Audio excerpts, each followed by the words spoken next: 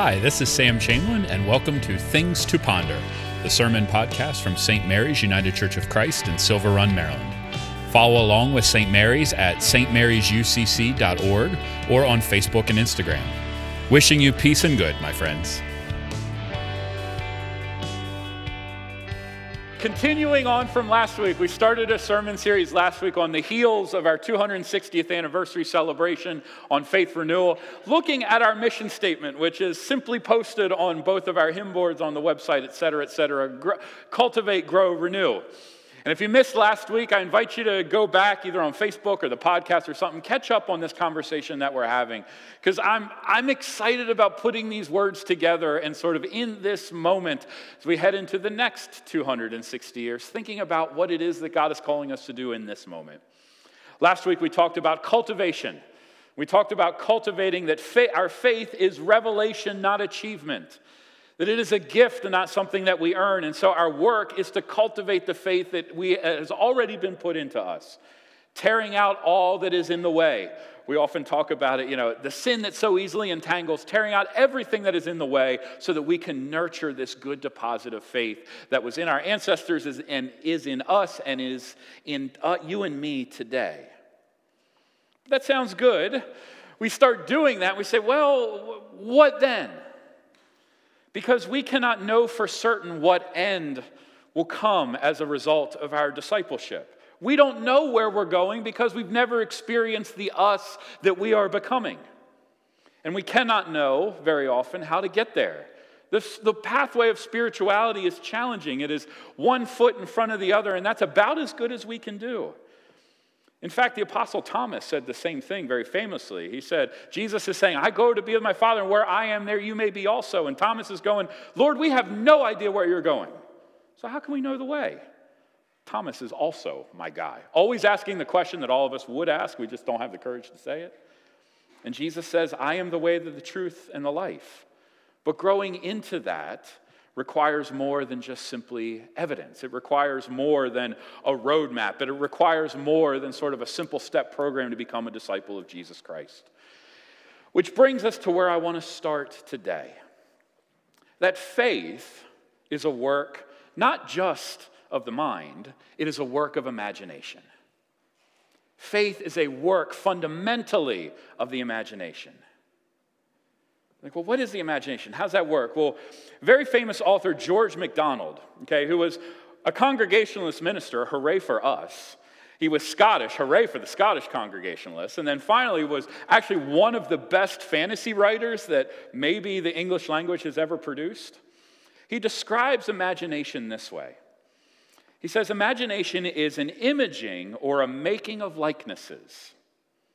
The imagination is that faculty which gives form to thought.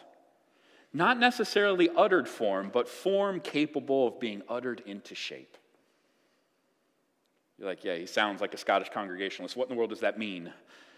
And what he's saying is that imagination takes these abstract thoughts that we have of faith, these ideas when Jesus says, I am the way, the truth, and the life, and seeks to form them into something that is accessible, something that we can do, a thing that we can be. And in this way, imagination is essential to the life of faith because we must be able to imagine and see things before they come into existence. Throughout the history of scriptures, the people of God have been informed by a vibrant and wild imagination.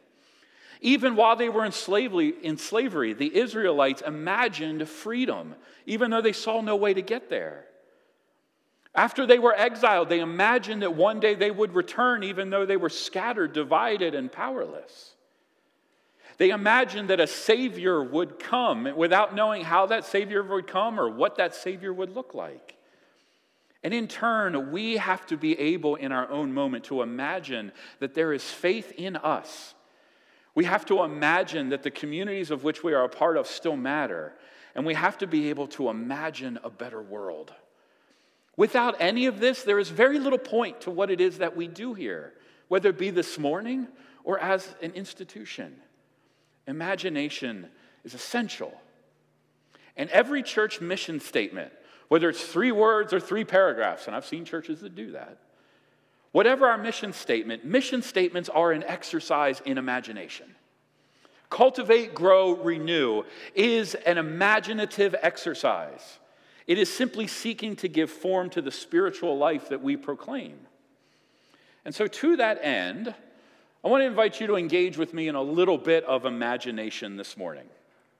How do we imagine the work of discipleship? What does it look like? When you think about what it means to follow after Jesus, what images, following on imagination, what images come to your mind? Perhaps it's often of a journey. We talk regularly, this idea of pilgrimage, going somewhere. Maybe there are other things that come up into your mind. But Jesus imagined it in a slightly different way, and not that one way is right and one way is wrong. We need to have lots of different images for how we think about our faith. But Jesus imagined it in a slightly different way. He said in the beginning of the Gospel of John, he said, "When I am lifted up, I will draw all people to myself." And what he was talking about is when I'm raised on the cross, when I'm lifted up, I will draw all people to myself. Jesus didn't imagine it as a line or a journey, a straight line from, where I am to where I want to be. Rather, Jesus identified discipleship as a circle. It's with a gravitational pull at the center that slowly, over the course of a lifetime, from generation to generation, draws us closer and closer to himself. And where is Jesus most fully realized? On the cross. Jesus imagines the life of faith not as going from here to there, but rather being drawn to the reality that is Jesus on the cross, where our salvation is finally and fully realized. And part of the reason Jesus does this is because he's inviting us to see beyond what we can see today. Because while we are being drawn and while we have our eyes fixed on the cross, one of the things that we find ourselves doing, if we start looking to our right and to our left and starting to say, well, shoot, I'm not the only one here. Oftentimes in faith we do that. We believe we're the only one on this journey. That's where the idea of pilgrimage can become problematic. Like this idea, it's just me. Sometimes we even sing it, though none go with me, still I will follow. It's a great cry of faith and courage. But it's no way to live a life of faith. We can't do it on our own. And we start looking to the left and the right and saying, oh, I'm not here by myself. Jesus himself even said, when Mary and John and the other Mary were all gathered around the cross, he said to Mary, he said, son, behold your mother, mother, behold your son. What he's saying is that pay attention to the person on your right and on your left as you're being drawn to the cross. And in this way, friends, the pull of Jesus, the faithful life that we cultivate, always pulls us towards each other. Christian discipleship always leads to community. The moment Jesus ascended, there was a movement that started. And it started spreading, and it started bringing people together, and it started revealing faith, hope, and love across boundaries. Believe it or not, as soon as Jesus ascended, the church started to grow. And that is the way of the things of God. Where the Spirit is, things grow. When we draw close to Christ, things grow. Our hearts grow. Our communities grow. Our ecosystems grow. So if any of this is true, here comes the sermon title. Can we be honest for a second? Can we say the quiet part out loud? If Christian faith draws us to the cross, which always means being drawn to each other, then friends, I will say the quiet part out loud. We should want our congregations and our churches to grow. Am I allowed to say that? Is that okay? Because sometimes I think we're scared to death to say it. Growth, what do you mean by that? When faith is cultivated, and the imagination is stirred, not just in us, but those around us, the community can't help but grow because we've got the best story that's ever been told. Now, it is reasonable to ask, well, what does growth look like? What do we mean by that? Well, friends, that too is a work of the imagination. We struggle with growth because we are a society steeped in growth that is not healthy. We seek to accumulate resources so that others might not have them. We seek to bring influence to ourselves. We seek power. More people, bigger buildings, more dynamic programming. And if that is what makes us a little nervous, I'm on board with that. Some of us are so spooked by that, though, that we'd actually be afraid if a local congregation actually saw some growth. But that's not the only way to think about growth. We don't have to think about growth in those terms. We don't have to think about them in terms of us versus them. We don't have to think about it in terms of accumulating something so that somebody else doesn't have. And we actually get a wonderful picture of this in a very famous saint, a guy named Francis. Ever heard of him? Francis gives us a picture of what growth looks like. St. Francis lived in 1200s, and his story of growing up in a fairly well-to-do family is well known. You can go look it up.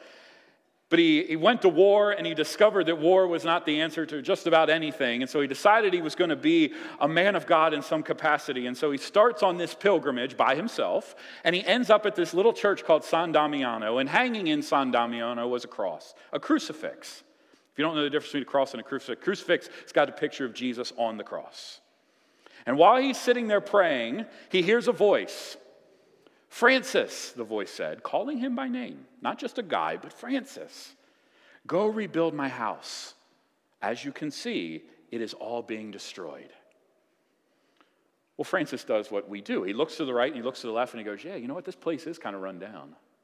This is what he does. Francis, this super simple-hearted person, looks around and says, okay, Jesus, I hear you loud and clear. And so you know what he does? He runs back to his dad, who sells fabrics, okay, which today maybe isn't the most lucrative thing in the world. It was a significantly lucrative item back in the day. So what he does, he goes back to his dad's warehouse, cleans it out, sells it all without telling dad, not recommended, and then uses the money to start buying stone to rebuild the church.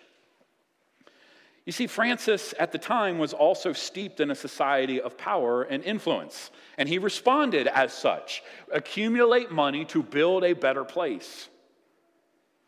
But it was only through the struggles of his efforts. After Dad found out what he did, it did not go down well. His dad grabs him by the scruff of the neck, drags him before the bishop, throws him down, and says, you need to condemn my kid for what he did. And Francis, in front of the bishop, apologizes to his dad. He says, I am sorry. And he says, I will repay back everything that I have done. And I'm going to begin with the very clothes on my back. And you know what Francis does? He strips down completely naked and runs off into the woods, heads back to San Damiano. Only through the struggle of his effort and the rejection of his family, he came to understand that it wasn't San Damiano that needed rebuilding. It finally dawned on him what it was that was speaking to him in the first place. Oh, it's a crucifix, the crucified Christ. His task was to point others, to draw people to the crucified Christ. And in that way, he set out to build. And St. Francis' story from there is one of the most remarkable stories of faith that has ever been told, at least in the Western world. Having said that, the image of a building can be helpful as a work of imagination because it puts form to idea. And throughout Scripture, there are ways that the metaphor of building helps us to make sense of the work that we have to do here in our own time.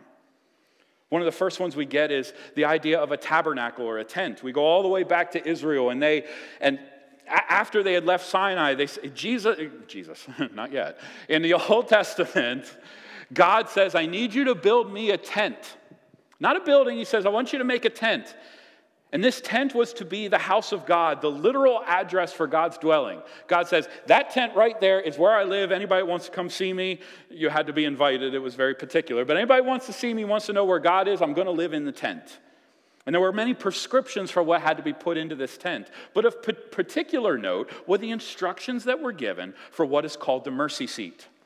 The Ark of the Covenant was there, and there were two angels that were placed on top of the covenant, and God literally came down and sat between the two angels, and it was called the mercy seat. And in this tabernacle was the place where forgiveness of sins and reconciliation happened.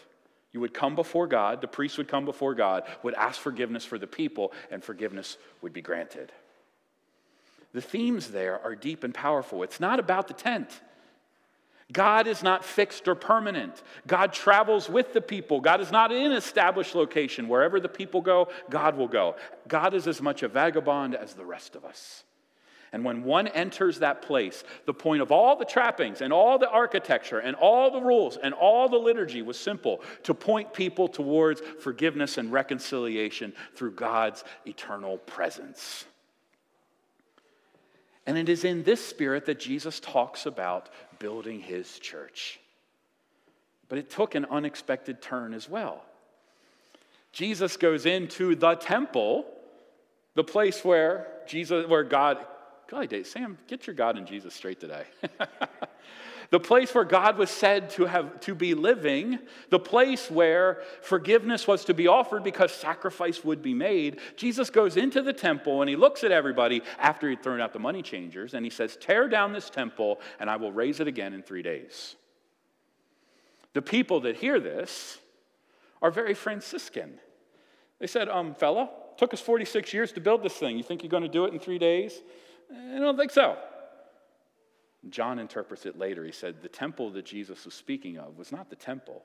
The temple of what he spoke of was his body. The tabernacle, the temple, the presence, the place where God lives in a growing imagination is not a place. It's now in a body. It's now in Jesus. And the temple that we are called to build with a growing imagination is that God is here among us, that the Word of God is living and active in us, and that this place, this people, is to be still the place where we identify God's presence and the center for forgiveness and reconciliation. We are not set upon a bunch of rules. Rather, we are built upon a confession and a belief with Jesus at the center of it. And this is what Peter gets so very, very right. When Jesus says, well, who does everybody say that I am? And there are many answers. And friends, there are still many answers in our culture. But Peter says, you are the Christ, the Son of the living God. And Jesus says, it is on this rock that I will build my church. It is on this confession of faith, this belief that I will build a thing. That God is in Jesus, that Jesus is now the temple, and he is the one who will enact the work of reconciliation and forgiveness. And our job is to be drawn and to draw others towards that center. And so Peter does this work, not just in his confession, and he fails. We all know that story. He does it not just with brick and mortar, but with pen and parchment in his epistles. He continues to develop this picture. What does it look like to build? What does it look like for us to grow? And he begins where we did last week with cultivation. He says, rid yourself of the junk. He says, crave pure spiritual milk. Cultivate your lives. But then he says to them all, come to him, meaning Jesus, like living stones. Let yourself be built into a spiritual house to be a holy priesthood, to offer spiritual sacrifices acceptable to God through Jesus Christ. The imagination takes us to a different place now.